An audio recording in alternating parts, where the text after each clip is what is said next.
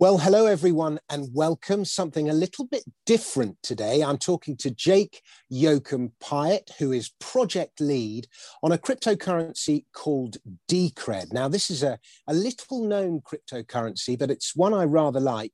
And as I think you'll discover, I think you might, by the end of this conversation, come to quite like it as well, even if you are a Bitcoin maximalist. So Jake and I, we've exchanged messages, but this is the first time we've actually met in real life, except we're not actually in real life because we're on either ends of a Zoom call, and he's somewhere in the United States and I'm in wet and rainy London. But nevertheless, Jake, why don't we start by giving us a quick background on who you are and how you came to be involved in Decred. And in fact, I think you might have even started Decred. So let's just give us a bit of background. For sure. Let's see. I've been working in the cryptocurrency space since late 2012 and early 2013. I was first involved in Bitcoin. I thought it was interesting. I had always kind of had it on my radar since roughly 2011. I saw that, wow, you can send and receive payments and there's no bank. That's really, that caught my eye, but it wasn't so something. Were you a developer or a coder? What was your interest in it? Well, my interest is really, historically that I've been sort of a sysadmin and I've run a number of other businesses. So I met with some success in other businesses I had run. So I decided to sort of get involved in the cryptocurrency space because I had a team of developers who were working on a product we called Cyphertide at the time. It was incredibly unsuccessful. So I guarantee you almost no one has heard of it. And what it was a service where you could encrypt your data and store encrypted data with us, where we basically have no custody over the actual data. We just have these encrypted bits. And then, people come and fetch it as necessary. So it was like an encrypted cloud in a way. Yeah, exactly. And that is sort of what it put us adjacent to what Bitcoin was doing. Because like Bitcoin, right, is a non-custodial network. So we were doing sort of non-custodial data backup. And then we sort of ended up migrating over into and pivoting to Bitcoin. I think this was, in late 2012, early 2013. Okay. And so when you say, so you and your developers began working on Bitcoin? Yeah. So what we did is that first we showed up and we tried to work on Bitcoin Core a little bit, and we thought that was interesting. It's written in C++. We weren't huge fans of C++ because there's language problems with it and so on. But we tried to contribute, and that was challenging. I think would be the muted way to say it. And so when we encountered some pushback, things. What do you mean? What do you mean challenging? Well, challenging in the sense that the developers were at least nominally hostile to us making contributions. That is, that we showed up and we ran, some test coverage code to be like, hey, is this code working right? And it's like, my developers find some issues, we point them out. And rather than going, hey, thanks for helping, and sort of keeping us moving, it immediately turned into, oh, well, we don't care about this operating system. And, oh, those tests don't matter. And it's like, whoa, we're trying to, help. Now we're not here to try to cause problems. And then after that point, we basically got the impression that if we wanted to meaningfully contribute to the Bitcoin space, we had to do it outside of Bitcoin Core. And okay, so you met resistance. I mean, it was that people had their, like sometimes when an outsider goes into a company, for example, and they start trying to shape the company up, the company's already got, everyone's got their little territory within the company and they don't want it violated because it upsets the existing balance. Was there a bit of that going on? Yeah, exactly. Which is that, everyone sort of had their place and had their position and had their context. And we came in and it wasn't even a very acute shaking up. I just had one of my developers start going through the code and be like, hey, I really would like to get this running on a different operating system, OpenBSD. And that alone seemed to really ruffle their feathers in a way that was it was really counterproductive for us. And it seemed like it was counterproductive for them. So we're like, after a little, another week or two of that, we're like, you know what, we should do something else that doesn't involve Bitcoin Core. Okay. So, and what was the reward that you would have received? Because it's an open source project and you've got a team of developers. How are they being paid? They're being paid by me. I would have literally received nothing for doing this. I was just doing this because I thought it was interesting and I'd like to have it run on the operating system of my choice. And in theory, that's not a very difficult task to complete. But when people who are involved with the project basically go like, stop, I don't want you to do that, or get out of here, you're being a jerk, it becomes very difficult. So in light of that, we just decided to do our own thing, and basically we decided to recreate Bitcoin Core from scratch in another programming language called Go. So we did that, and that took like probably 3 years. And we worked. How many of you? I think there was a team. The team varied between like 5 and 10 people over that period. So I probably threw a couple $1 million at this, because I thought it was interesting. I think, and I had recognized at that point that I think Bitcoin and non-custodial payment networks were really sort of that's the path of the future.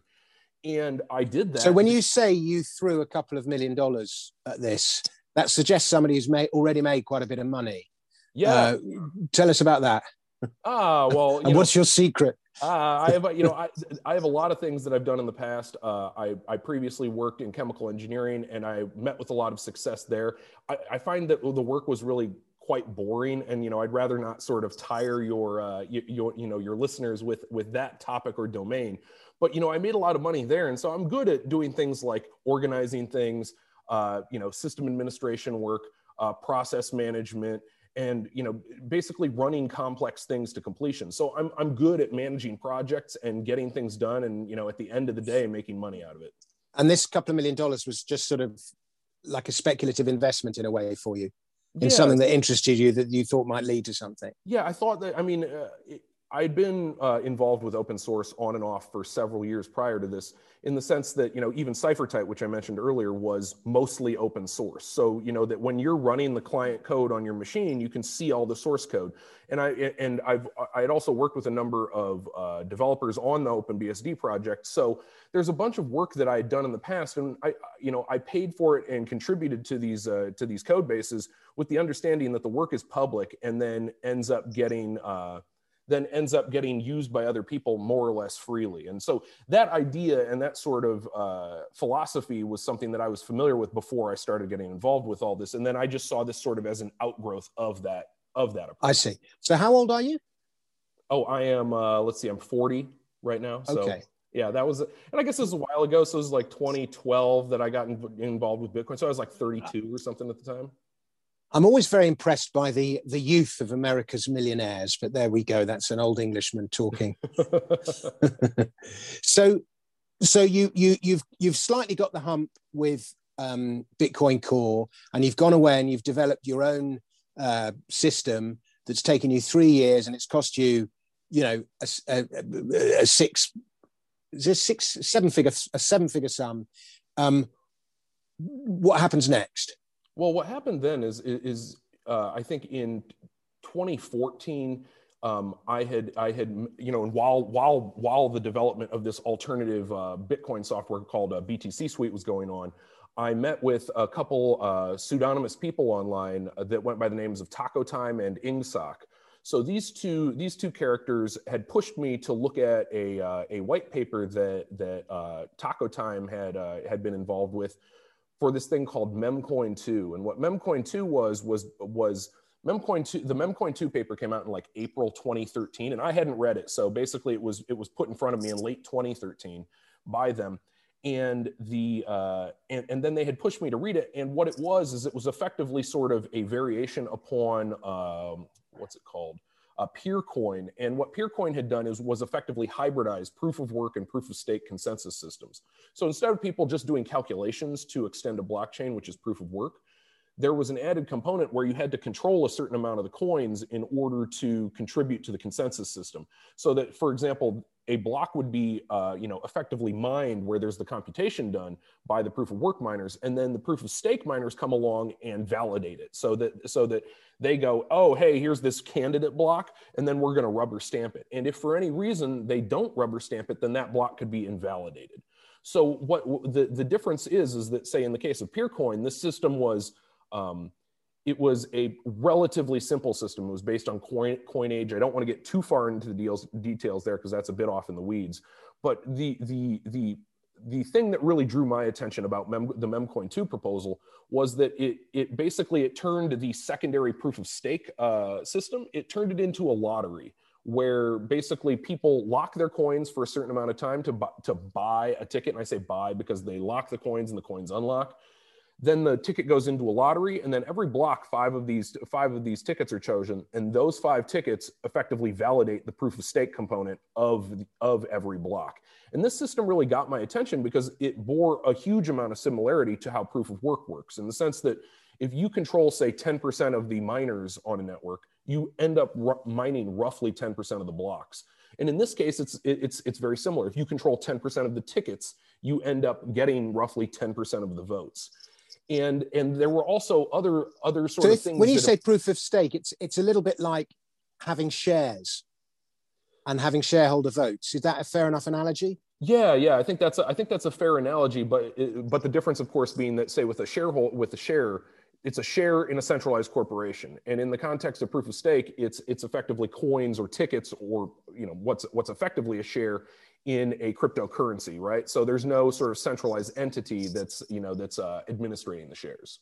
Yeah, I mean, I always saw owning Bitcoins as a bit like having shares in the protocol, if that makes sense. And I've made that analogy a few times. But with proof of stake, not only do you have shares in the protocol, you actually get a say in how the protocol is developed. Is that fair enough? Exactly. I'm trying to put all this in layman's language. Oh yeah. I think that's really that's an apt analogy, because right, when it's proof of work, the people who are doing the proof of work are almost like, you could think of them almost like the bookkeepers at a centralized corporation. That is, that somebody needs to make sure the books balance. Somebody needs to make sure that that the books are kept and that are shown to auditors and stuff like that. That's effectively what what the proof of work miners are doing. And then the proof of stake layer, once you start getting into that, is just like you pointed out. It's very much like the shareholders. And then the shareholders become effectively stakeholders, and the stakeholders can do things to direct the currency in a way that the proof of work miners really can't. And I think something that's worth pointing out, and it's the same thing in the context of a shareholder, is that a shareholder has their incentives pretty strongly aligned with those of the corporation that they're a shareholder of, right? They want the corporation to succeed because they want their shares to be valuable. Whereas if you're just a bookkeeper at a centralized corporation, you're just the guy who rubber stamps the transactions as the corporation does them, your incentives are not very strongly aligned with those of the corporation. I've got you. So we're developing this thing. What happens with this? I don't even know what it's called. BTCM? Is that right? With BT. Oh, you mean BTC Suite? The BTC Suite, yeah. Yeah. What ended up happening was effectively we made the software. A handful of people ended up picking it up and using it and building upon it. For example, the people at Lightning Labs, who are sort of like the lead Lightning Network development outfit, they ended up picking up BTC Suite and used it as a library to build all of their LND stuff. So it did meet with. And the Lightning developers weren't quite as proprietorial as the BTC Core developers. Is that right? Or well, it's just it's very different. Like my perception is that with Bitcoin Core, there was a lot of sort of territorial behavior. That is, that people wanted to maintain their control. Like if you're a developer on a software project, pride and sort of standing are a huge deal to you. Whereas if you're somebody who's getting paid well at a corporation to write code, you're not going to have quite the same sort of pride and ego problems that you're going to experience in an open source project where the stakes are nominally low. I've got you. So I'm just backpedaling a bit, and I'm probably disorganizing your story. But these two pseudonymous chaps have showed you this proof of stake. You've been persuaded by how good this proof of stake is. Let's go from there. Sure. So they showed this to me in late 2013. It took them another 3 to 4 months to convince me to get on board. Then in early 2014, devs started on this. And it took roughly 2 years from that point in private to develop it to the point where we had the consensus system done and working so that we could then release it. And we ended up releasing it in February 2016. And then shortly after that point, we effectively stopped working on BTC Suite. I think that really stopped in sort of early 2017. But we had both projects going in parallel for a while. So it took us about 2 years to go from here's a white paper, we're going to agree to work on it, to our launch. And when we launched, that was we did an airdrop where half of it was effectively a pre-mine for Company Zero, which is the LLC that I'm the owner of and I'm the CEO of, and the developers who worked with me. And then everyone else, we did it 50-50. Half of it ended up getting airdropped to the public. So people showed up, they said, hey, I want to sign up. And then all of those people got 282 Decred in February 2016. So that's sort of where the network was birthed, which is that there was a 2-year dev process in private from early 2014 until early 2016. And then Okay. then from there, it's nominally public. Okay. Now, how much of the Lightning dev work that you did was actually used in Bitcoin Lightning, in the Lightning Network? Quite a lot of it, actually. So what ended up happening was the Lightning Network developers at Lightning Labs had used BTC Suite as basically a basis. So BTC Suite had two components. There's a consensus daemon, which is basically the thing that runs and is connected to the internet all the time and tracks the blockchain and enforces consensus rules. And then there's the wallet that's attached to it, which we called BTC Wallet. So there's BTCD and BTC Wallet. They ended up taking BTC Wallet and then turned it into a Lightning wallet. So they picked that up and started running with that sometime, I think, later in 2016. So that's been developed and built up since then. So it's basically been actively developed by the Lightning Labs devs since then. And what we actually ended up doing is their work with LND ended up being cutting so close and using our BTC Suite libraries that we actually ended up porting it back over to Decred. So now we have Lightning Network on Decred based on the work from Lightning Labs. Okay. So, and do you feel that your team has sort of got the recognition it deserves for the work it did on the Bitcoin Lightning Network? I feel like there's a lot of people who, and this was actually a big part of the reason why we stopped doing the work is that there are vested interests who are tied into, say, the Bitcoin Core and Blockstream, who really didn't want us involved in the network, basically, who made a point to tell miners not to run our code, tell people not to run our wallet.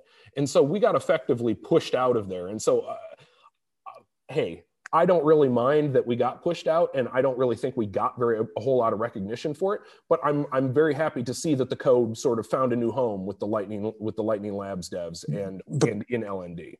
Because I mean, a lot of people, when the big arguments were going on, is you can't do micropayments with Bitcoin; it's too slow, the payment costs are too high, and then Lightning sort of came along and solved all of those problems. And a lot of people, really worship now at the altar of Lightning and say what a breakthrough it is. A lot of that credit should perhaps go to you, not solely to your team, but some of it should go to your team. Yeah, and I mean, something that I feel like something that I've learned as I've gotten older is that so much of the world around us depends on narratives, and the narrative is that Bitcoin did it, and the people who are the celebrities are the people who are the celebrities, and if you're not sort of on this list of oracles for the BTC project, you're basically nobody. And that's effectively what the sort of recognition we've gotten, which is that people aren't going to, even the people at Lightning Labs, they have their own sort of recognition that they need to acquire and fight for. And even in their case, they know what we did, but they're not necessarily incentivized to stand up and be like, "Wow, these BTC Suite people were awesome. They did such great work." And so basically, not a whole lot of people in the space really know who we are and what we did. And so that's also part of why why we bailed on it. And I think that was sure. Definitely a decision. I must say, I've worked on many artistic projects over the years, films and other things, and not being properly credited. And I mean, you get over it eventually, but when you see what you did being incredibly successful and nobody going, "Hey, Dominic, that was brilliant, well done," it is galling. It really is. It's great. I have some sympathy with that. But you have to, at the same time, and I think you've done this, but at the same time, you have to kind of go, you just have to wash your hands and move on and get over it, because there's very little else you can do. And the bottom line is, what you did, and what the other guy did. And I guess that's where it ends. God knows. Yeah, and I mean, in the grand scheme of things, there's plenty of things I've worked on in the past and nobody knows about them, and that's fine. I don't necessarily need to be, I'm not here for the fame so much as I'm here for the technological progress and moving the peg forward. So it's like, hey, if you don't know about my prior work, not that big a deal. But that's the game. And just like you pointed out, I know what I did, and I know what I and my devs accomplished. So it's like, that's fine. Okay, you guys don't want to look at it or give it any credit. That's great. Okay, I'll move on and go do something else. Bye. Okay, now, one of the things I heard someone say on a podcast was that in the crypto space, with all, whatever it is, 8,500 currencies or probably more, those are just the ones on CoinMarketCap. There are maybe 30 or 40 really good developers, guys, coders who are really special. And of those 30 or 40, 6 or 7 are working on the Bitcoin project, and 3 or 4 are working on the Decred project. Is that rumor, that statement that I heard, is that true? I think that's pretty accurate. The unfortunate reality about the space is that there's just a lot of junk out there. There's a lot of people who just go, oh, I got a blockchain, give me $100 million or whatever. And then it's just basically a pump and dump game. And in terms of content, we have some very, very strong developers who have their own ideas, their own originality that they've brought to the project.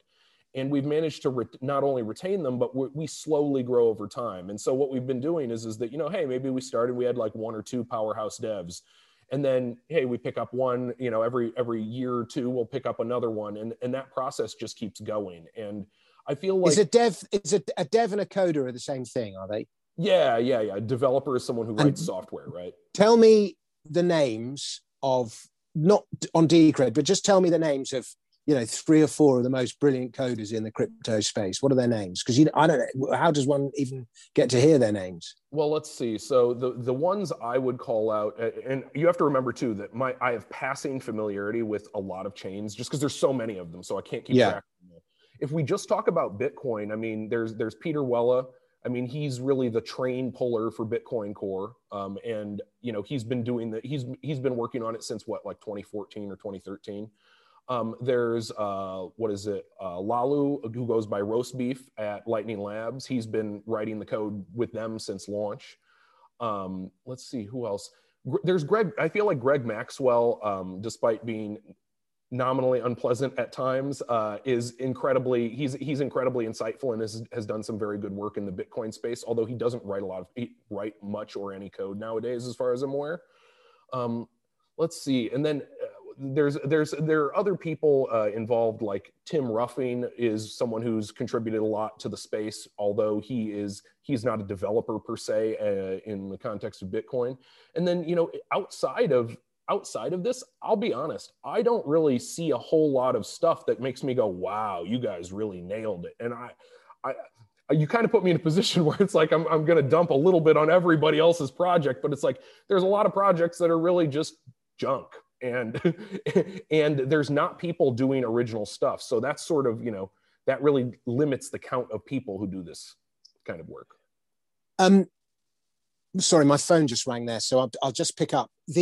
There's a lot of people say that being a brilliant mathematician is a product of youth. And once you get past the age of about 30, that's as whatever brilliance you were ever going to achieve in mathematics, you will have already achieved.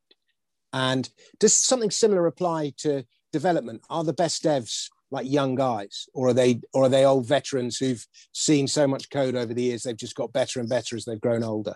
I feel like, these comments about mathematics are a bit, mathematics is one where I've seen people make substantial contributions after 30. Like mathematicians can be very productive into their, into their later years. But what you said, I mean, I come from the physics world, so I was in a physics PhD. It's very possible I'm wrong, by the way. What I was going to say is that I feel like your comment is actually far more accurate about physics, which is that if you haven't really nailed it and made some substantive contribution to physics by the time you're about 30, it's pretty unlikely you're going to. And I feel like people might perceive that about the blockchain space, but my perception is that blockchains, there are big insights that you can make as a young person, but there's something about coding that really is different than mathematics or physics. Is that when you coding isn't just running the positive path, right? People can glue together garbage code very quickly. And this is how, say, venture capital backed code works, which is that you glue together a bunch of junk really quickly. It doesn't matter if you breathe on it hard and it falls over, but whoa, look at the positive path. It does A, B, and then it does C. And it's like, well, what if D happens? The whole thing explodes, but you can look past that. And I feel like in terms of youth and programming is that there's a trade-off. A younger person might be able to do positive path code much more quickly and go like, oh, look, it does A, B, then C. But an older person is really who it takes to go, whoa. What if it doesn't do C at the third step, it does D? then it will blow up. And basically the age and sort of maturity of developers really plays into the quality of the code that comes out. So you could have a bunch of 20-year-olds writing a whole bunch of code that does a whole bunch of stuff, and it's really just not resilient. And I feel like in the context of cryptocurrencies, what you're talking about is effectively accounting software. It's accounting software that you cannot make errors with, because if you screw it up, people could lose massive amounts of money. So it's a very high stakes domain in that sense. And so someone who's 20 and can code circles around somebody who's 40 might be able to write a lot of code, but they can also write a lot of code that explodes in everyone's face. So it's a definite trade-off. It's almost it's a bit more like engineering than it is a hard science. I've got you. And so a bit of wisdom is a useful thing to have if you're a developer. Mm-hmm. Now, who are the exceptional developers that you've got working on Decred? Well, let's see. So this is another one of these ones. I have to be careful because I don't want to forget anyone, because the people will be like, "Why you didn't put me? You didn't list me." So let's see. Well, do a disclaimer first. Do a disclaimer first in case you do forget someone. Okay. So the disclaimer is that I have hired and fired and stopped working with a bunch of people over the years, and the crew I have at Company Zero right now are all. These people fire on all cylinders and deliver, big projects, and have done so for years and years. There's Dave Collins, and so he's the DCRD developer, the lead. He was the original guy who really ran the BTCD stuff. And then there's Josh Rickmar. He does the wallet. He's the lead dev on wallet. Then we have AYP, Alex Yoakum Pyatt. He's my younger brother. He was the guy who started Decrediton, and he works on Decrediton. We also have David Hill, D Hill, and so he's a jack of all trades. He does system administration work. He works on DCRD. He works on DCR Wallet. He can do pretty much anything. And in terms of, and then of course I can't forget Marco. So Marco Piraboom is the person who I've been working with the longest. I've been working with him since 2009, actually really 2007. And he is the person who was the lead on the Politeia project. And then we've had a couple, several people beyond the Company Zero staff who've really come on and started making major substantive contributions. One of them is Mateus De Giovanni. He is a Brazilian guy, and he runs our DCR LND fork. And so he basically took the work that Dave Collins had done to get LND most of the way ported and has run it to completion. In addition to that, he's made several proposals for new consensus changes that would allow us to do all sorts of things, like, for example, using the Lightning Network to split tickets. So in theory, you could have a ticket that's split, instead of it being split maybe 5 or 10 ways, it could be split 10,000 or 100,000 ways. Yeah, tickets are getting, like, a ticket when I last looked was about 200 Decred, and a Decred is $200. Yeah, it's like $40,000. So what's 200? Yeah, I mean, that's quite a substantial amount of money, $40,000, isn't it? Yeah, it's non-trivial. And so, his suggestion that we could use Lightning Network to split, and basically him walking through the hows of doing that, is really significant, even if it's a ways off in terms of all the work that needs to be done. What's the total number of tickets that are currently staked in Decred? The current number of tickets that are staked there's a target number. So in the same way that there's sort of a target block time when you're talking about proof of work, there's a target pool size when it comes to proof of stake in Decred. And so the target pool size is 40,960 tickets. And then that number, if a whole bunch of people start buying tickets, sometimes it goes over target. And then what happens is that the ticket price adjusts upwards to discourage people from buying tickets as the ticket pool size goes up. I gotcha. And then similarly, it goes down when the price is low. Okay, this is the big question, Jake, coming up now. I've been on CoinMarketCap yesterday, and I looked at Decred, and I think it's 54th or 55th in the list of cryptocurrencies by market cap. Its current market cap is maybe $2.8 billion, something like that. What is the point of Decred? Well, the real purpose of Decred in the bigger picture is to sort of drive to completion the process that we see as started by Bitcoin. Bitcoin proved that you can that you can basically replace a normal payment network with a non-custodial network where no single person ever has control of all the funds and no single person is issuing the currency. This is and the way I see this is that the bigger picture way to look at this is that Bitcoin started the process of redefining the games that underpin human society. Human society can be decomposed as a bunch of smaller games, like who has the most money, who has the hottest, significant other, who's got the goofiest haircut, who can run the fastest. There are all these games that we all play with each other to keep ourselves entertained and to keep our society productive. And these games have become rigged to the point that I think that it's really counterproductive. I mean, you point out, I see the daylight robbery, how tax shaped our past and will change our future. Is tax, in taxation, that's a rigged game. Someone just, effectively arbitrarily goes, we're going to charge you more money to do nothing. And these games that are rigged sort of define what our society is and is not capable of. And I think that Bitcoin started the process of unrigging these games, then just stopped. And in order to continue that process, we need to basically continue seeing what are the games around. In what way did Bitcoin stop? Well, they stopped because, okay, you unrig the game of who can mint the money and then who has custody over the money, but then who's in charge of making the decisions about that network. That's the sense in which Bitcoin really stopped. That is that you substantially improve one rigged game, which is, say, the process of creating and issuing and distributing money. And then you're like, okay, but who's in control of that? Well, the Bitcoin network. Well, who's in control of that? The miners. And it's like, well, the miners are in charge. They don't have their incentives aren't very strongly aligned with the network. So there's this whole process. They not? Huh? Are the miners' incentives not aligned with the network? Well, think about it. You could be a miner and sell every single Bitcoin you've ever mined and still exert an outsized amount of influence over the network. You can block upgrades, you can cause problems, you can mine. Sure, but by mining coins, you're benefiting the network, no matter what you do with the coins afterwards, because you're helping the network function. It's not to say that you're not at all aligned with the network. Sure, you're doing something that's useful for the network, but you're also doing something that's useful for yourself. And you can do things with those coins that are, counterproductive for the network, like dumping them on an exchange to drive the price down. So there's a whole bunch of, it's a weak alignment. And then you go, okay, well, what about consensus rules? Who's in charge of that? Effectively, what it's come down to for Bitcoin is the developers are in control. And then you either are for or against the developers. So you're saying it's not quite as decentralized as perhaps we are led to believe it is?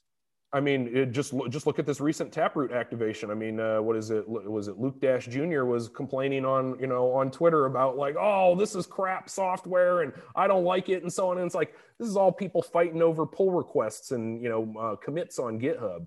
And so as much as people want to think it's decentralized, it really isn't. There's a handful of people at the top who control it. I mean, this is basically what drove me out of Bitcoin, which is I was driven out of Bitcoin by people who were like, you know what, this is our turf. Get the hell out of here, basically. And let me ask you a personal question. Do about it. Do you still own any Bitcoins? Yes, I do. Okay, so you're not that against it.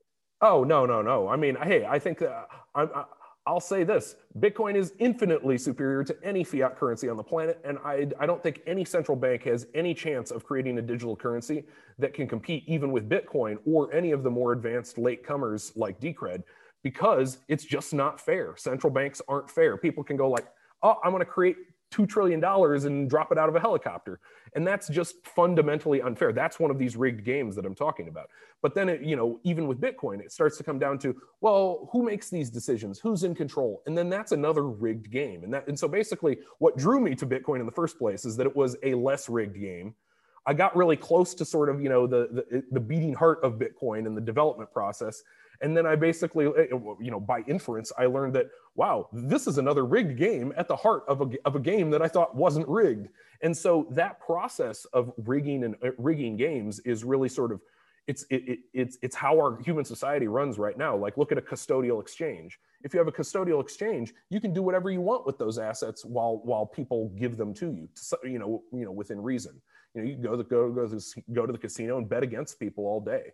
And then, no one's any the wiser. So this whole process of rigged games extends way beyond just money issuance and money custody. I mean, it goes to governance.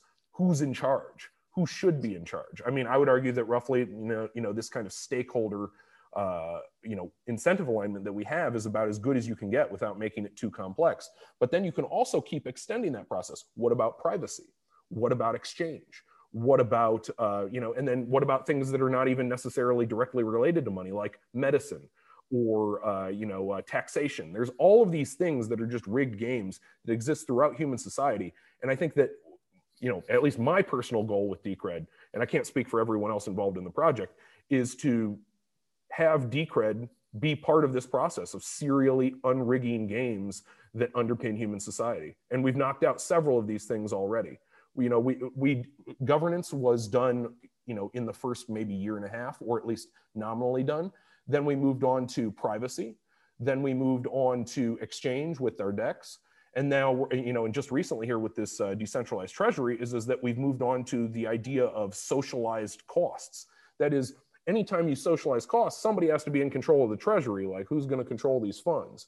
And the answer is really nobody should be in charge, whether it's me or anyone else. So the future that I see, and that I hope a lot of people who are involved in the project see, is that we have to keep going and keep doing this in order to make a better human society for us and the people who come after us. Okay, so I think if I'm going to just summarize what you said, and correct me if I summarize you wrong, because I don't want to do that thing that TV interviewers do when they go, so what you're saying is, and then totally change what you just said. But I think you share the same goal as the early Bitcoin developers, and you're just looking to go one stage further or several stages further than what Bitcoin has achieved. Yeah, I think that's accurate, which is that I saw the direction the ball was rolling, and that's what drew me to Bitcoin. And I got really close, and the ball kind of ran me over. And I'm like, I want to keep pushing this ball and not get run over by it. So okay, now, but wouldn't any other coin developer say something similar? So, for example, Ethereum or Cardano or someone might say, yeah, well, we're looking to, we think Satoshi was really interested in smart contracts and tokenization, and Bitcoin hasn't gone far enough in that, and we're looking to go further with that. And then Monero might turn around and go, yeah, well, Bitcoin wasn't as private as it made out. We're looking to go make Bitcoin more private. And then somebody else might go, yeah, well, Bitcoin Cash might go, oh, well, the transaction times were too slow with Bitcoin, and we're looking for instantaneous microtransactions, so we're going further with this. And all the different coins feel that they're doing something, one small part of Bitcoin better than Bitcoin is doing it. And you could argue that they are all doing those things. So I suppose my next question is with what I've just said in mind, what differentiates Decred? Well, I think that a lot of it comes down to the how. What you've pointed out is that the what that we're all sort of talking about, there's a lot of overlap, like projects A, B, C, D, E, F, and G are all, they're all trying to move the peg forward, right? So everyone to some extent is going, hey, I'm like Bitcoin or like something else, and I'm trying to do it a little bit better. And I think that a big difference of it is the how, which is that if you look at a lot of these other networks, is you go, how are you moving this peg forward? They're like, whoa, let's take Bitcoin Cash for a second. I'm not super ideologically opposed to Bitcoin Cash, but it's like, okay, how are you going to move the peg forward for instant microtransactions? We're going to make big blocks. And it's like, well, doesn't that centralize the network and force people to keep nodes in data centers? Well, sure, but it's still decentralized enough. And it's like, well, once people can control all the nodes in the data centers, well, then the game changes a lot, because then you need to be in a data center. And then every data center, whether people are aware or not, data centers are overflowing with intelligence service people. So not exactly a great place to keep a decentralized node for your payment network. And the how, I feel like, is really part of how we differentiate ourselves, which is that if we look at the blueprint that was laid down by Bitcoin, the blueprint that was laid down by Bitcoin can be broken into three pieces, right? Or 3 or 4 pieces. There's a non-custodial network, there is a server mesh, and then there is an incentive system that's, that aligns all of this. A lot of people will bring 1 or 2 components of this. For example, non-custodial. okay, like Monero does non-custodial mixing or effectively non-custodial obfuscation of transactions, and I think that's great. But then you start going, okay, well, how are the incentives aligned? Is there a server mesh? Yeah, there's a server mesh. It's called the Monero network, and that's where these things live. Our approach is just very different in the sense that instead of trying to necessarily use the most complex or the sexiest ways of doing things, we try to basically tread in and reuse these decomposable blocks in a way that we can keep pushing forward without say, oh, we're going to use these special zero knowledge proofs, or oh, we're going to use these special ring signatures, and so on. So I think that our technological approach is substantially different from a lot of these other projects in that regard. So I think that is something that we do differently, although, as you point out, moving the peg forward, everybody's trying to do that. Yeah. Okay. So I want you now to tell me, you mentioned the word how. What is Decred doing? Like, is your goal to become the next, if you've got the different categories, is your goal the next one in the sort of, the Bitcoin silver category? Is your goal to become the next Bitcoin Cash, next Litecoin in that kind of area? Or is it to become the next Monero? What is the goal of Decred? I mean, do you think you could ever conceivably overtake Bitcoin?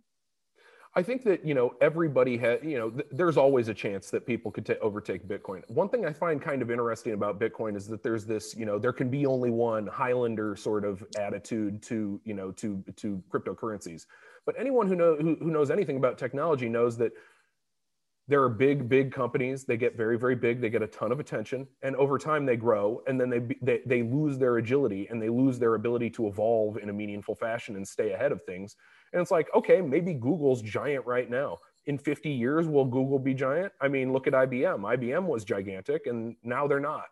And so this process of sort of evolution and evolving is, within any kind of business domain, is bound to happen. And part of what we're trying to do with Decred is to try to make a system that actually evolves, as opposed to, oh, we're gonna win with this one feature and then we're gonna be done. And so this process of overtaking Bitcoin, hey, yeah, it would be great, but I wouldn't necessarily say that it's one of my goals. I mean, I would say that my goal for Decred is to make Decred the best store of value it can be, and to continue making it the best store of value it can be. Whether that means that it overtakes Bitcoin or not, hey, that's a question mark. I mean, there's a lot of cachet and a lot of network effect going on with Bitcoin. But after so many, I mean, it's just like with corporations. Once so many odd people pile into a given stock, the value of the corporation goes up to the point where eventually people are like, okay, there's an established value for this.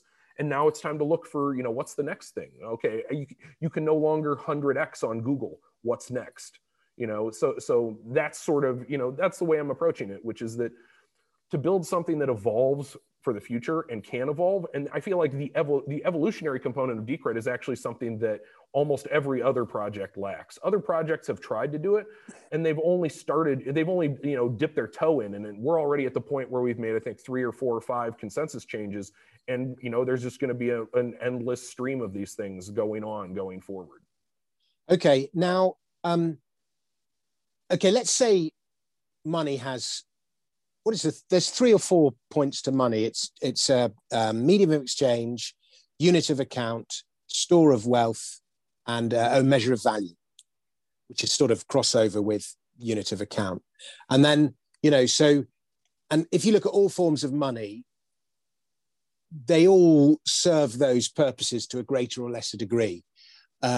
So, for example, gold is a great store of wealth, but it's not so great as a medium of exchange. Even in the past, as soon as they found that copper or silver or paper worked as well, they stopped using gold. But it still sort of served those 3 things. And you could say the same about Bitcoin. Great, wonderful store of wealth. If you start using it as a unit of account, the decline in the purchasing power of fiat is pretty quickly exposed. It's a good medium of exchange in that you can spend large amounts of money anywhere in the world, but it's quite expensive, $5, $10 a transaction, and it's not instantaneous. Where does Decred, is the purpose of Decred to be an alternate money system, or is there more to it than just being money? And I mean, if there is more to it than just being money, that's quite exceptional, because money in itself is quite a big thing. Well, I think that that's this is actually, I'm going to say this before I respond to it. This is one of the most insightful questions anyone's ever asked me on an interview. So particularly your follow-on section. Okay, people have asked about this, store of value, medium of exchange, unit of account. I feel like there's a progression. That is that before people will consider something as a medium of exchange, it needs to have a certain amount of utility as a store of value. That doesn't mean it needs to be the best store of value, but it needs to have a certain amount of sort of store of value, utility. So even Bitcoin right now is primarily a store of value. You can barely go anywhere and pay with Bitcoin. You can do some places online and pay with Bitcoin. The reality is that it's still primarily a store of value. And then oddly enough, it being used as a store of value is primarily what drives the value proposition for it. So Decred in that sense is very, very similar. We aim to be as good a store of value as we can possibly be.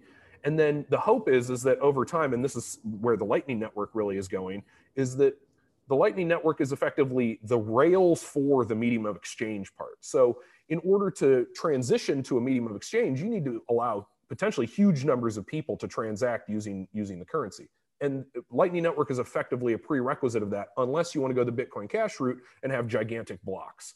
So, we're really focused on the store of value component, and because it really feeds the value proposition, and I think it's far easier to compete on that front than it is on the medium of exchange. That is until, sort of the infrastructure is in place for the medium of exchange applications to really take off. I don't think we're quite there yet. And, that's reflected. Yeah, no, I've sent some Decred from account to account, and it's not the quickest in the world, is it? Oh, no. Well, yeah, our block time is 5 minutes. So it's like, we're talking confirmation times typically on the order of like, 5 to 30 minutes or something for getting transactions confirmed. Mm-hmm. So, but I do want to, before we get too far away, I want to go back to the second part of your question that I thought was so insightful, right? Is if Decred isn't just money, what else is it? I think that, what I was talking about earlier with fair games and unrigging games, is there are a lot of big, very important rigged games that run human society, like politics, electing officials, and things like who has privacy and who doesn't. Like if you're wealthy and you're patient, you can do things like, you can set up a corporation and use that to obfuscate your ownership of things. Like, if you own real estate and you don't want people to know that it's Dominic or Jake owning it, you can set up an LLC in your jurisdiction and have that own the real estate, and so on. So that there's these things that are not accessible to people because they don't have the status or the standing, or they're not good enough at playing other rigged games to be able to do these things. What I feel like Decred has done is that it has leaned into a number of problems, right? So money is sort of Bitcoin leaning in and going, oh, if we set things up just so, we can unrig this game and make it a lot fairer, to basically change what money means. But what we've noticed with Decred is effectively that you can lean in on other issues like governance and change what governance means. So for example, in a nation state, a whole bunch of people elect someone, and they can be incompetent and they can just do all kinds of wrong for the people who voted for them. But it doesn't matter, because all that matters for that person incentive-wise is that they get the votes. So, you can vote for somebody who says they're going to do A, B, and C, and they're going to go off and do D, E, and F. And so what we've done with Decred is we've leaned into these other major societal problems. And as a function of that, we're building something that's more than money. So for example, you might be like, oh, well, I don't like politics. So it's like, well, we leaned in and we're like, well, our money becomes politics. We've blended the two so that money and politics are, instead of it being these two separate things where the people with the money pay to control the politics, the money becomes the politics. So the only way to participate in the politics is to have the money. And, this goes along with he who holds the gold, he who has the gold makes the rules, right? So, what I think we're leaning towards with unrigging these games is basically turning Decred not just into a store of value, but also into a a means of politics, a path to privacy, a path to fungibility, a path to all of these other sort of social problems, solutions to social problems that you wouldn't think of as necessarily being tightly bound to money. Okay, now let's just talk about store of value for a second. I want to go through all the things that Decred have done, the breakthroughs, the governance system, Lightning. I want to just go the privacy, the mixing. We're going to go through all of these things block by block in a second and see, you know, and you can tell us why Decred's version of these things is special, and then listeners can decide if they are special or not. I mean, ultimately, you don't know until you try the technology. But let's just talk about the store of value first. Now, one of the reasons, the big advantage that Bitcoin has is it's got the first mover advantage. It's the cryptocurrency that everyone's heard of. In fact, I imagine more people have heard the word Bitcoin than have heard the word cryptocurrency. And, you know, the Bitcoin logo has become synonymous with a sort of irreverent, anarchic, anti-authoritarian movement. And, you know, I myself, for example, have been projecting these images on the wall of, well, I shouldn't say it, I've been involved with the projection of these images on the wall of the Bank of England. And it's not so much about Bitcoin, it's the irreverence that the Bitcoin symbol carries with it. That's, if you see what I mean. But because it has this tremendous first mover advantage and it has this huge network, you know, there's a sort of, it's just the one. It's even now, I think it's 60-70% of cryptocurrency value is Bitcoin, and then the other 30% is the other stuff. And there might be things that do what Bitcoin does better than Bitcoin. There are some coins that have better privacy. There are some coins that have better transaction speeds. There are some coins that are better for building things on top of. But Bitcoin's still, you know, the one. And I've followed Decred, and you were being beaten by Bitcoin in terms of store of value. In other words, Bitcoin was outperforming Decred through till about October, November last year. And then Decred sort of turned a corner and started dramatically outperforming Bitcoin, albeit off a very low base. And then in the past month or two, it's sort of flatlined. So it's neither beating Bitcoin nor losing to it. And it's actually being outperformed by Doge and various other of these crazy coins, and Ethereum as well. So, and you can't determine what value will be ascribed to it, but at the moment, in terms of store of value, it's basically just trading with the network, with crypto.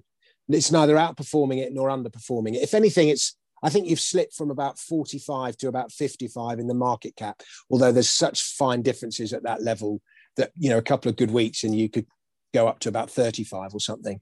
So it's, in terms of performance, it's not doing anything exceptional in terms of store of value yet related to anything else. What's your comment on that? Well, I think that, you know, it's the battle we've been fighting really is one of awareness and network effect. That is that we have all the technology we need. We have all of that going, and it really comes down to network effect and awareness, which is that I think something that's been a real challenge for Decred specifically is that most other projects, because they started effectively as an ICO or with some kind of large pre-sale where there's a lot of initial investment, because of the way we launched our network, which I mentioned earlier, which was like 50% airdrop, 50% internal pre-mine. And so the total amount pre-mined on that launch was 8%. So we managed to keep the pre-mine as pretty much as low as we reasonably could without, you know, losing our asses up front.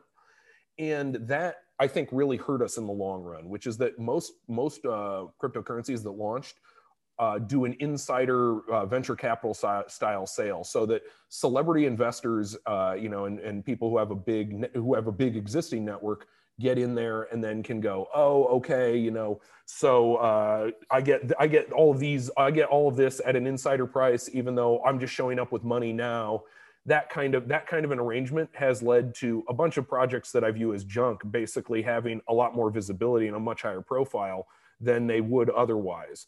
And so because we lack that, that's one of the explanations for why we're at where we're at in terms of awareness.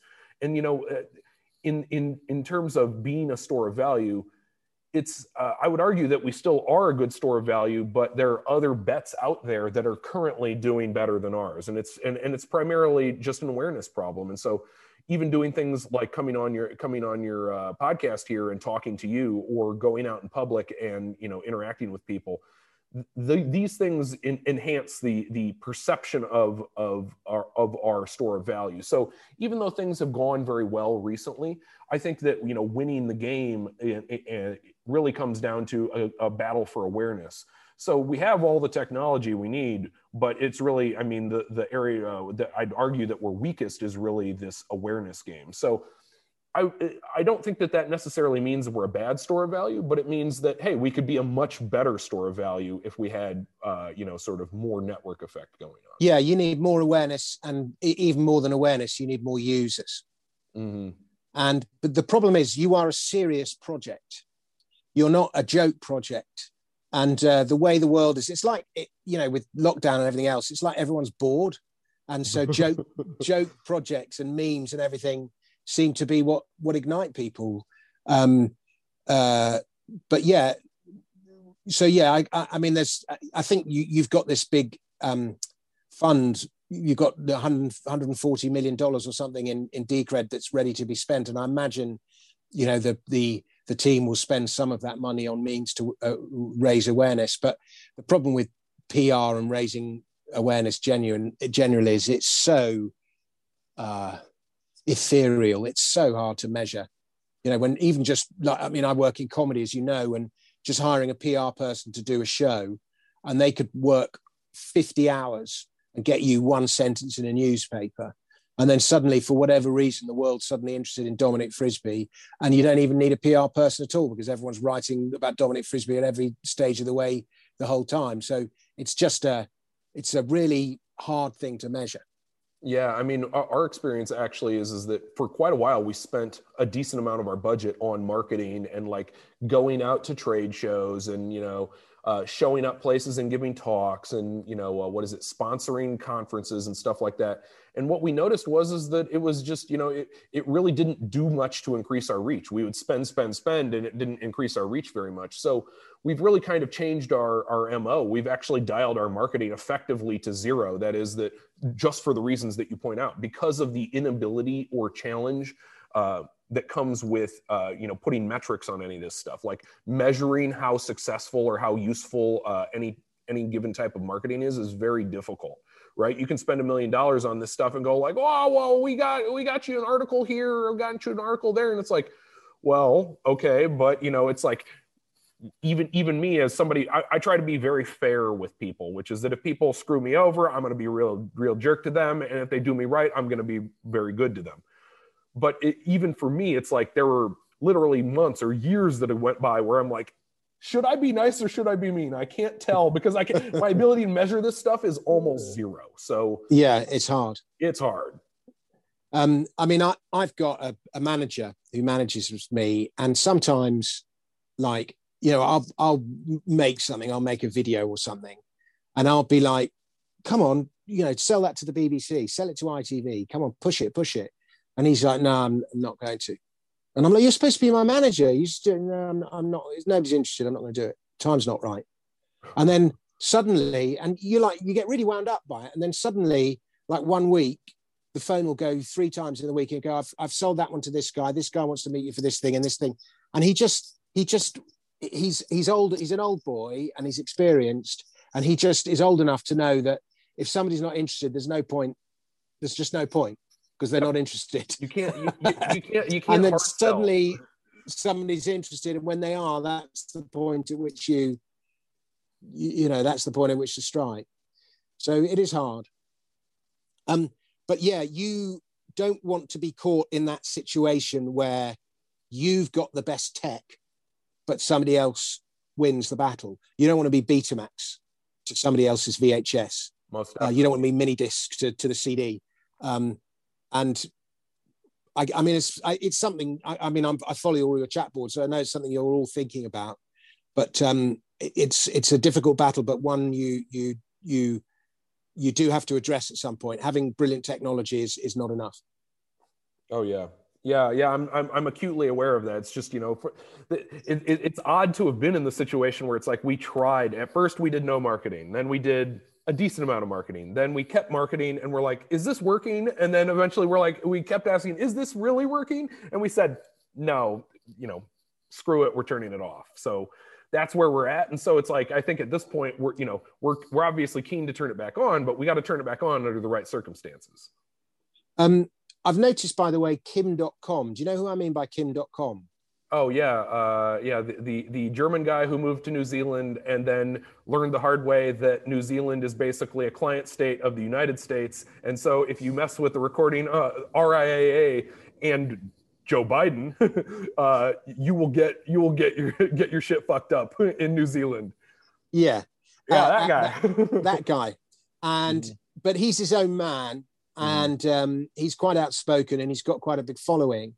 And I noticed that he's been pushing Bitcoin Cash very hard over the last couple of months. He's really been shilling it. And so he must have invested in it, or something must have gone on that's persuaded him that it's a good idea. But it's worked for Bitcoin Cash, because Bitcoin Cash is gone from, when I last looked, it was like $1,400 or something. And it was, 2 or 3 months ago, it was only $200. So it's on a real roll, for all its flaws that it may or may not have. So I guess you need to find your Kim.com. Well, yeah.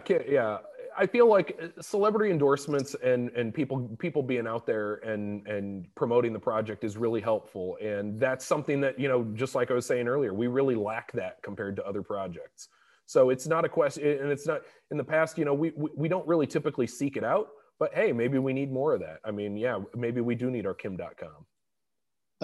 If you had a model crypto portfolio, and by a model crypto portfolio, I guess you can only describe your own, but your own is inevitably slightly biased because it's biased to the project you're working on. But in a model crypto portfolio, what percentage should be allocated to Decred? I mean, I would say this is that it's really a question of how much risk you're comfortable with. There's a lot of people out there. I see a lot of positive. I see a lot of upside potential to Decred, but there's also a lot of people who don't want to see us succeed. So it's a risky investment. I would put a chunk towards it. I mean, there's really only realistically there's probably 20 projects in the space that I would even consider putting money into. So, I mean, I would say single digit percentage into Decred, if you're interested in tracking the space. But something that I think is very hard for people who come from the outside of the space is to understand what is and is not substantive, which is that, people come in and they're like, I want to get that dog coin, and that's what's on their brain. And so recognizing which 20 projects in the space are substantive is the difficult task. So it's like, I feel like, I don't know, maybe 1 to 5% Decred. I mean, I obviously why not 25%? Well, I mean, I feel like a lot of people aren't comfortable tolerating risk like that. I'm obviously incredibly confident in Decred, but I'm always remiss to strongly push people to buy Decred, just because it's like there have been times where somebody asked me, well, why aren't you telling me to buy Decred? And then like the next month the price plunges and I go like, oh my God, I'm glad I didn't push it. But then again, it's, there's also times where people are like, why shouldn't I buy Decred? And then the price goes up a whole bunch. So it's like, I feel like the whole space is volatile enough that I'm always reticent to push too hard to be like, you should buy Decred. I think, well, at the moment, Decred is rising and falling with the herd. Mm-hmm. But if you're going to be a promoter, and I'm not saying you are a promoter, but if you are, you've got to be prepared. I've been CEO of a company before, and I don't want to be responsible for people being down on their investment. So I found it hard to, really push it. But if you look at the great promoters, whether it's Elon Musk or the Wolf of Wall Street, whatever that guy's name was, they always pushed no matter what, and they made people feel great about their choice to invest in whatever it was they were promoting. So even if that thing went down, people are actually quite forgiving. And so you've got to have a promoter who makes people feel good and loyal and excited about that investment. And those kind of people are often charlatans. They're often very two-faced. What's the one about the film with McConaughey about the gold mine and the Briek story? I think it's just called Gold. But that guy was captured brilliantly in that film. He just got everyone so excited about this gold deposit in Indonesia, which had turned out they'd just been dusting. That's terminology for just sprinkling it with gold dust, so it looked like there was loads of gold in the soil samples. But, those kind of people are, Roger Ver was the most brilliant promoter for Bitcoin early on. Roger Ver is a brilliant promoter. Salesman. And he's got such an honest quality to him that people trust him. And that's why he got that name of Bitcoin Jesus. And you listen to Michael Saylor talking now, and he's so brilliantly articulate about Bitcoin, and he's so passionate about it, and he's so zealous about it. He's just like, I just don't believe what's happened in Bitcoin over the last year could have happened without Michael Saylor. And, you've got to find your Decred Jesus. We do already have someone in the project who goes by their nickname, Decred Jesus. That's Jay-Z. But what it comes down to is that, salesmanship and marketing, obviously that's not my strong suit. My strong suit is building things and sort of, and accomplishing substantive things from a technological standpoint, as opposed to, selling everyone on it. So I can't do that and both, and be the sales guy. But yes, your point is taken, which is that, these people are obviously very important. And then there's, some projects have leads that are incredibly good at sales, but incredibly bad with the tech. So, this happens and is a thing in the space. So it's like, it takes a certain amount of tech, a certain amount of sales. And from the sales side, we just, we don't really do the sales side. So, hey, anyone who wants to do sales and is really good at it, show up. So let's talk about the tech. I want you to just talk me through the various things to do with the tech that make Decred exceptional. And, when coders look at it, they're always going, wow, that's actually really good. So talk us through what is exceptional about Decred's tech. So what's exceptional about Decred's tech is that we have a hybrid proof of work, proof of stake consensus algorithm, and that aligns incentives very, very strongly. So has anyone else got that? Other people, let me think about it. I think it's like Peercoin. I think that there's very, very few projects that do have a hybridized proof of work, proof of stake. So it's not entirely unique, but our implementation is indeed unique. So we have this system where basically everyone has tickets that strongly aligns incentives. That strong incentive alignment is also then wired into the consensus changes, which is that consensus changes need to be approved and deployed by, over our network. So 75% of the people who vote yes or no need to vote yes in order to deploy a consensus change. So what we have is we have a system where you can actually make consensus changes on the fly. The first one of those we made was in, I think it's April 2017, where we changed our ticket price algorithm. The old ticket price algorithm had problems, so we fixed it. And that process has continued. We've had several other consensus changes that have been approved by this process. What we've also got going on, from a technological standpoint that other people aren't doing, is that we made a system whereby people can vote on proposals, and our execution is different than other places. Is that there are other projects like Dash who have a proposal system where people can vote, but everything is it's an automated payout system, and everything is denominated in Dash. So we use a different system where we denominate things in US dollars in terms of labor, and then we pay out according to average exchange rates. So it's basically, as someone who's managed people and managed projects for years and years now, we're getting close to 2 decades of it. I'm at the point where I know what will and won't work when it comes to managing payouts and so on. So we have a system for that, and that's called Politeia. And then we also manage our contractors using that system. So we have basically an integrated contractor management system that's integrated with our proposal system. And then we also offer a free timestamping service, which is that if you ever have any documents that you want to timestamp so that you can prove that they existed on or before a certain date, you can do that. And that's absolutely free. It's at timestamp.decred.org. Then let's see, we have a privacy system where what we did is we took our staking process, which involves like roughly 50% of the issuance being churned in staking on a continuous basis. And we integrated that pretty tightly with our privacy technology. So our privacy technology involves mixing, where when people go to buy tickets, they mix their funds together and then make mixed purchases of tickets. And so what we have is I believe we have the highest opt-in privacy, the highest participation as a fraction of circulation across any opt-in privacy system in the space. Either people have a mandatory privacy system like say Monero or the various Mimblewimble coins. Mixing, by the way, if you very quickly want to have mixing explained, is when your coins are put through a process whereby they're effectively mixed, and then the provenance of those coins is no longer known. And mixing is incredibly important for fungibility. That is to say, if the provenance of coins is known, and some coins, for example, Coinbase, if it knows that some coins have come from the dark net, it won't accept those coins and they get lost. And so the fungibility of the Bitcoin network is challenged if not all coins are equal. And so mixing is an essential part of maintaining fungibility. Right, I've explained that. Do you want to pick up with what's exceptional about your tech? I think maybe the next thing you're going to say is the Lightning. Is that the next? Yeah. So in addition to the mixing, which is we added that in, I want to say fall of 2019. So we've had that going for like a year and a half at this point. And we have roughly 40% of our entire circulation opting into privacy. So that's way higher than every other opt-in privacy coin out there. Then we have Lightning. We support Lightning Network, and we have it actually integrated into our core graphical wallet called Decrediton.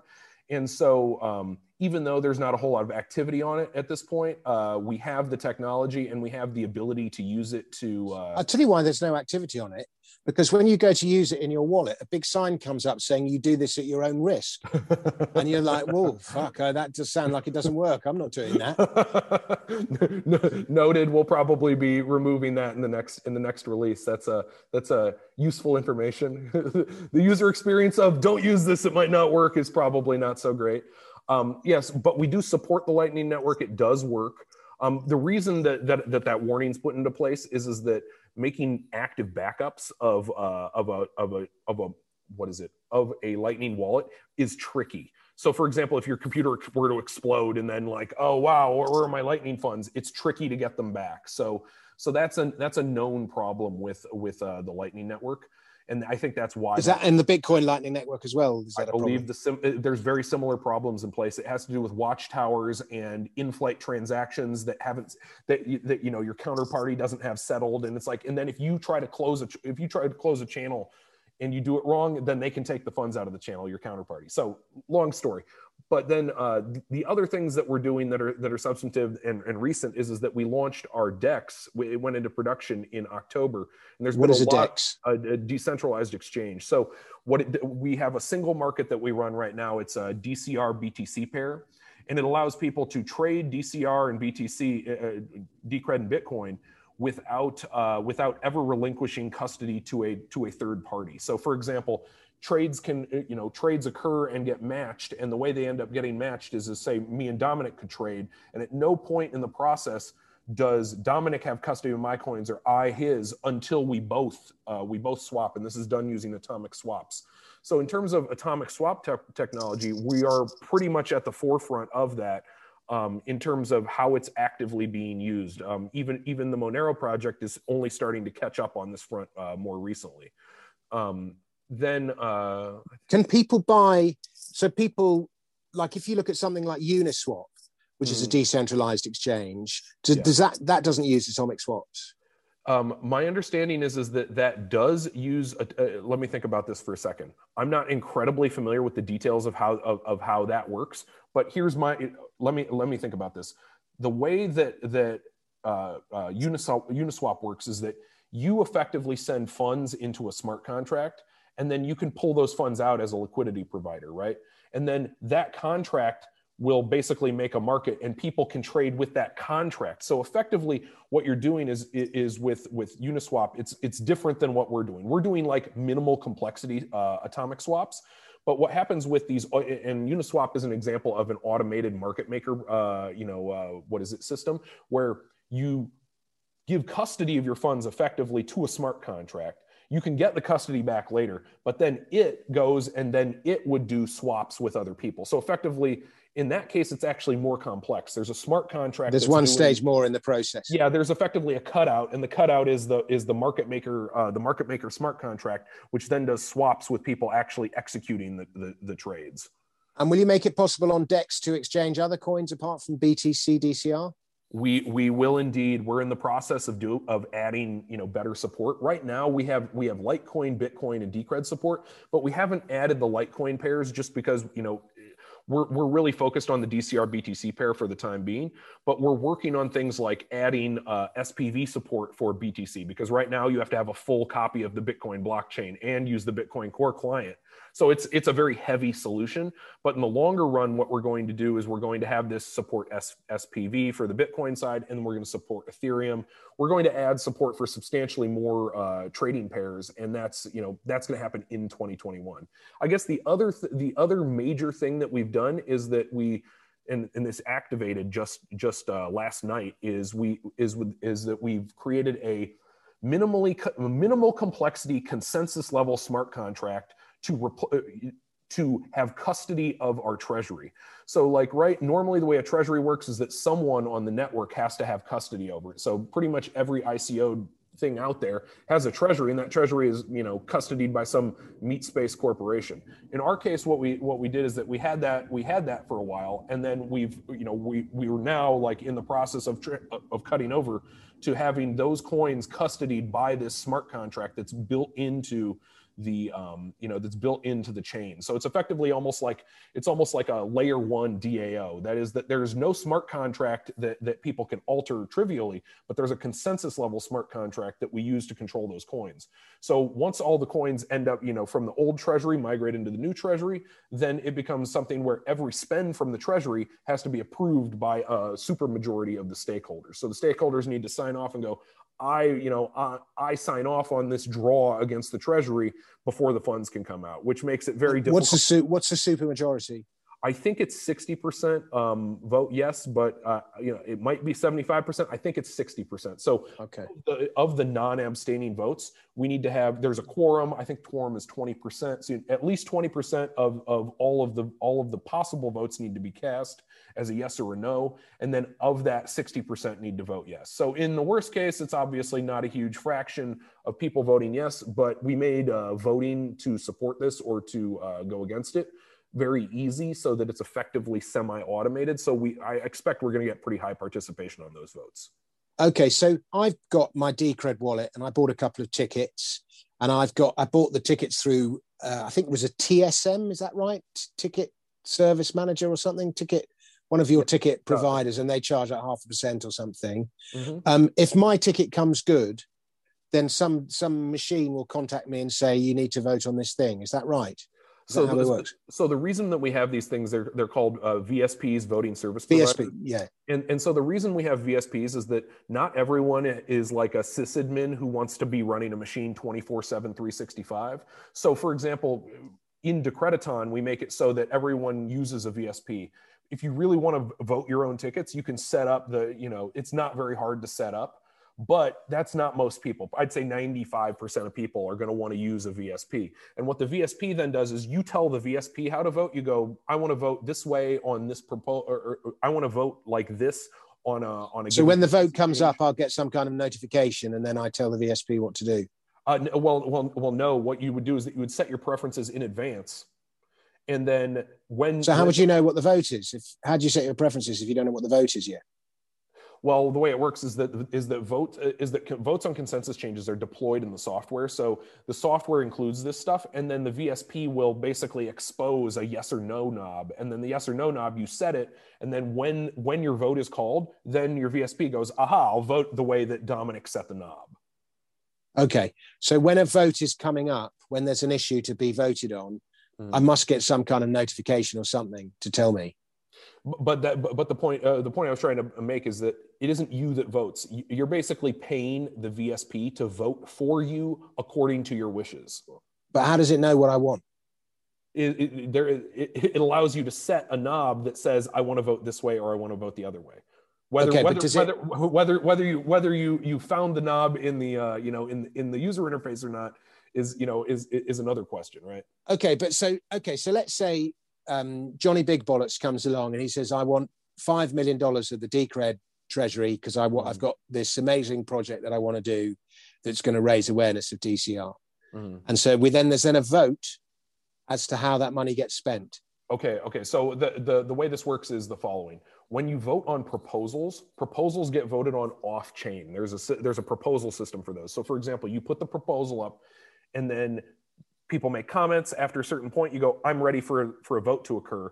An administrator says, okay, we're going to time to run the vote. Then people individually with their wallets at that point, they're able to see an interface for the proposals, and then they can cast votes from their wallet directly. So votes. Okay, so that's nothing to do with the VSM. VSP, that's VSP. correct. That's distinct. So the VSP is for voting on blocks and on consensus changes, and then the proposal system is for voting, which you use directly with your wallet, is for voting on proposals. Okay, so that's purely based on how many coins you've got, not how many tickets you've got. No, both of them are based on tickets. So if you don't have any tickets, you can't vote on proposals. But if you have tickets, you can vote on both proposals and then also blocks and consensus changes. Okay, so when a vote comes up on Politeia, you will get some kind of notification about whatever the proposal is, and then you vote. Yeah, it shows up in your wallet. There is a governance tab in your wallet, and then inside of there it shows the proposals.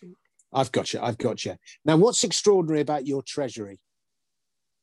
Well, what's different about it, right, is that everybody else has their treasury custodied by a centralized corporate entity, or in some cases, or in the case of, say, Dash, I think Dash's one actually cuts the closest to what we do, is that in their case, there's a certain amount that they draw per month. And then what they used to do, I don't know if they still do it because I haven't been paying that close of attention, is that if 50% of it gets spent, it gets spent, and then the rest of it gets burned or not used or not issued. So the difference in our cases is that basically we have an accumulator. So instead of it being just something that people vote on chain and then these funds flow out every month, our treasury actually accumulates. So if the treasury is not spent, it accumulates in this special account. And this is why we had to basically do the work we did, because every block, there's a little section of the block, 10% of the block reward that goes into the treasury. So we had to basically build a smart contract at the consensus level that says, every little bit of this block that goes in here goes into this special account, it gets added, and then over time it accumulates. And that accumulated value is really part of what sets us apart here. And so at no point can someone get hit by a bus and then basically, oh, the treasury is unspendable or something, right? Or there's no like, oh, I don't know, there was a nuclear war and now the treasury's frozen. That stuff, at least in theory, should not happen because of how we've decentralized it. So we've gotten the custody away from a centralized entity, and we can accumulate it, which is, I believe, unique in the entire cryptocurrency space at this point. I've got you. And there's a lot of money in there, and you're pretty prudent about what you spend it on. I know, because I started opening up a discussion, and a swarm of negative posting grabbed me, and I thought, whoa, I've touched a nerve there. Well, I think that and it has very little to do with you. It really has to do with the it was. I got that. Yeah. It's a touchy area, and there have been some troublemakers who've tread there before. Yeah, I got that. And but the funny thing is you were complaining to me about the Bitcoin. Well, not necessarily complaining, but you mentioned how there was sort of these existing little mini hierarchies, these mini fiefdoms within the Bitcoin core thing. But sometimes when you're a newcomer onto a different forum or a different community, you discover that there, and I sort of had to think, oh, okay, I get there's everyone's got their little fiefdom here as well. So there was a bit of that going on.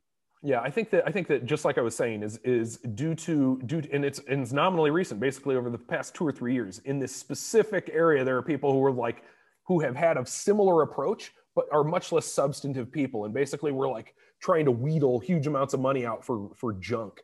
And that is, obviously has nothing to do with you, but it's like, even in my case, say with the development, it wasn't like someone had tried to do that and really screwed up beforehand. It wasn't like there was like, oh, we had a real sour taste in our mouth from the last person who came and did this. In my case, it was like, no, we just don't like you, shoo. So in this case, there actually is, there's distinct history that I can point to, and I tried to temper my responses. I'm like, just fair warning. Yeah, no, I got that, and I forget who it was now who was sort of really went for me, but he was actually, I went and reread it a couple of days later, and he actually moderated himself quite sensibly as the conversation went on. That was Luke. Oh yeah, that's right. So I think we've covered everything, and it's a really interesting technology that's going on here. Why is it called Decred? Why did you call it Decred? It's short for decentralized credits, because that's really what these are. Is they're effectively, it's a credit network, and you're getting the credits from the network, so they're decentralized credits. That was I've got you. And then here's the other thing, right? It's a 6-letter domain, and the domain was open, right? So there you go. Oh, they're 6-letter domains are hard to get, are they? Well, 6-letter domain that's open, right? If you don't want to pay through the nose for the domain.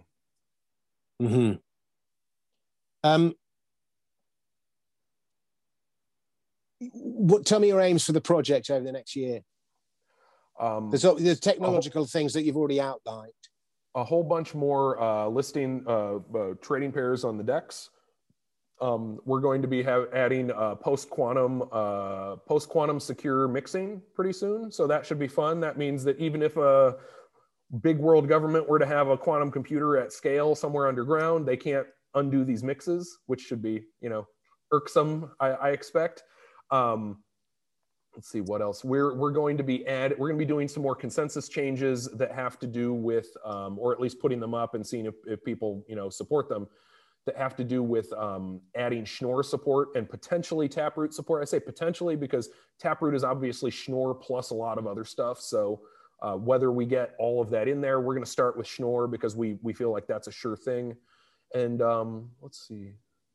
And where does go on, finish off? We're going to be moving towards a mesh network for the mixing and so for the privacy/mixing and for the DEX. Those are currently have centralized servers, but the real path forward, and I mentioned this before in terms of the how. The how is that you make it non-custodial, then you make a server mesh, and then you make sure incentives are aligned. And we're moving towards the mesh network part of the privacy and the exchange. Would you like to see your coin being used on the dark net? Because on the one hand,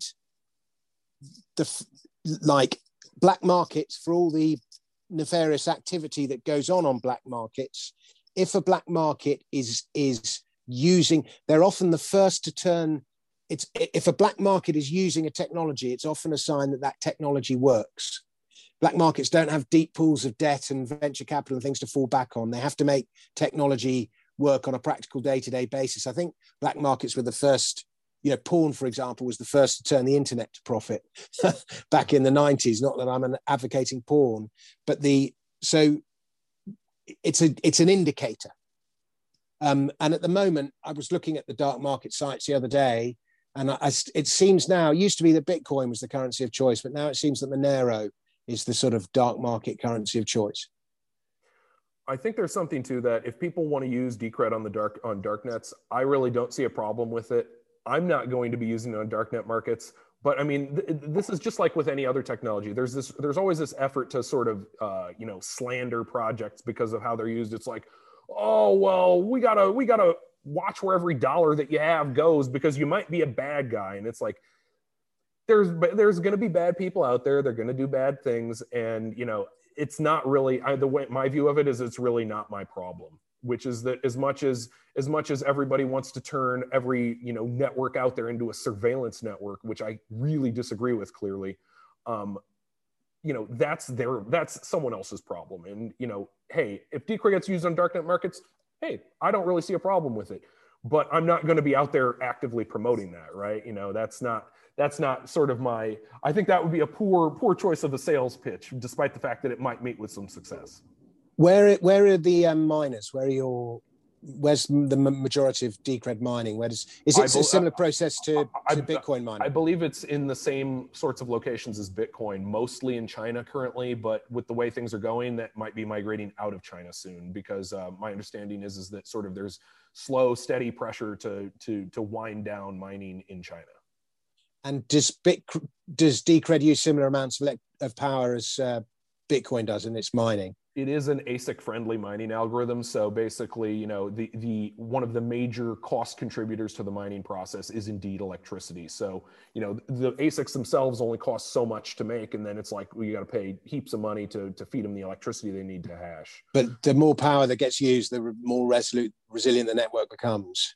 That's right. And then we have the added benefit of the security of the network going up effectively multiplicatively as a function of the proof of stake. So there's the proof of work. So if you go try to double spend on proof of work, it's, there's a certain cost to it. But if you really want to double spend, you need to get the proof of stake stuff involved. And that would, that rapidly gets into it gets incredibly expensive, like billions of dollars cost when you go. You need all the coins, and then you need to have a huge fraction of the stake and a huge fraction of the hash in order to successfully pull off double spends.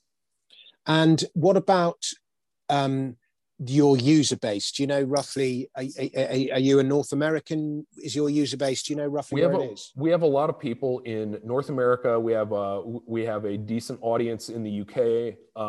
We have a lot of Brazilians who are into the project, because I think there was a lot of promoting going on for it in Brazil very early on, pre-launch and post-launch. Actually, several of our best developers are from Brazil, so we have some very talented people working for us from Brazil. And I just wanted to apologize. I know there was that laundry list of devs who are doing really good work. There's too many of them that I think are doing really good work for me to list in a reasonable amount of time. And Mateus is the one who's from Brazil. There, in terms of audience, we also have some people in Europe. We don't really seem to have that large an audience in Asia, but our hope is that as time wears on, things like sovereignty and sovereign money will become more interesting to the Chinese crowd. Good stuff. And who are your biggest enemies? It's hard to know. I mean, I feel like we've definitely got some out there who don't like who want to keep our price down, but how would they do that? On the exchange, my man. And so we've definitely got some enemies out there. For example, what's in it? I don't understand what's in it for somebody keeping your exchange down, unless they're short. Maybe you have a portfolio of coins that you want to have, that you want to be valuable, and you feel like Decred threatens some of those value propositions in some of your bags. I mean, it's that simple.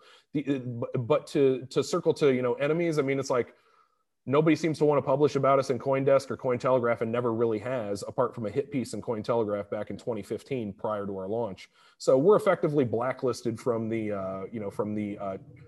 cryptocurrency trade publications. So we've definitely got a lot of enemies out there, and hey, who knows? Maybe they'll stop being enemies at some point, but I don't really anticipate that. Are you sure that they're enemies, or have they just not noticed you? It's a long story. I don't want to get too far into it, because it could affect my ability to politically resolve these things in the future. Okay, that's fine. All right. Well, the project is Decred, and the project lead is the man I've been speaking to, Jake Joachim Pyatt. It's been a real pleasure talking to you. Thank you very much for so generously giving us your time. It's a Saturday morning. I know you're supposed to be spending it with the wife and kids. So is it one kid or lots of kids? It's two. Two. Okay. So thanks for giving us your time, Jake. And we wish you all the best of luck with the project. And if people want to find out more about Decred, how should they go about doing that? What's the best place to start? You can start at decred.org. We also have chat networks you can get on at chat.decred.org. We're also on Twitter at Decred Project. So you can find us on any of those places, and hey, if you want to engage or chat us up, you're welcome to drop in, and we can. Could you change your name? Could you give yourself a sexier name? What, Decred? Then Decred? Yeah, we could. But it's complicated. I mean, okay. You got to change a million other things. You got to change domains. You got to go. Yeah, okay. It's a mess. It's a rat hole. Okay, I've got you, Jake Joachim Pyatt. Thank you very much, and I look forward to talking to you again soon. It was a pleasure, Dominic. Thanks for having me on.